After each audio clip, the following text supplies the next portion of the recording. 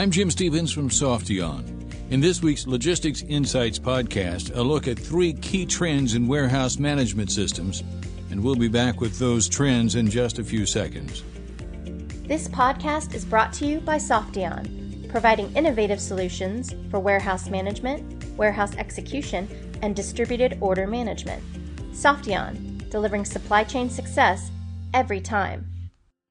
The top trend in warehouse management systems is probably the move to the cloud. The reality is WMS was a bit late to the cloud party for several reasons.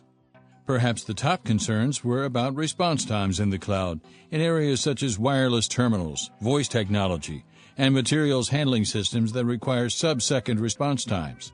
But those concerns have simply faded away. With a WMS that has been architected specifically for cloud performance, delivering very low levels of latency. We'll note that with Softeon at least, it is possible to deploy a local agent to manage real-time communications for some of the response time sensitive processes, but in practice, this approach has proven to be rarely needed. Though an on-premise deployment is still available from Softeon, virtually all of our new deployments are in the cloud, with a number of existing customers migrating easily from on-premise to a cloud solution to take advantage of the ease of system management. Our second trend is the rise of warehouse execution systems, or WES. Greatly simplified, warehouse execution systems add new levels of optimization and orchestration beyond what is available even in advanced WMS.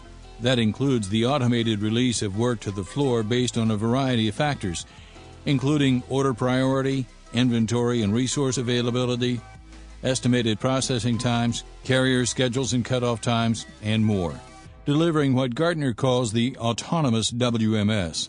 Importantly, Softeon's WES can deliver value in both automated and non-automated DCs, a real differentiator.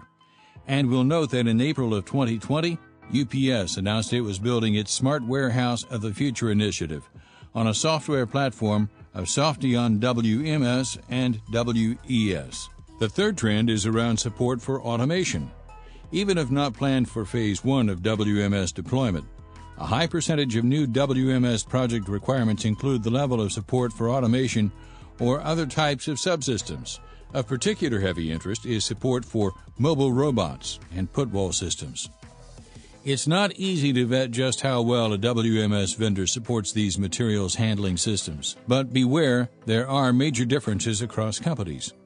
Softeon, for example, can directly manage and optimize systems such as mobile robots, put walls, pick-to-light, and more, with no other software required.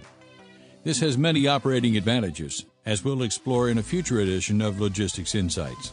So there you have it, 3 important trends in the WMS market. To recap, they were, number 1, the move to WMS in the cloud. Number 2, the rise of warehouse execution systems as a complement and in some cases alternative to WMS. And number 3, the growing interest in how WMS supports a variety of materials handling systems, especially mobile robots. You can find out more about Softeon's WMS, WES, and support for automation at Softeon.com. For Softeon, this is Jim Stevens. Thanks for listening.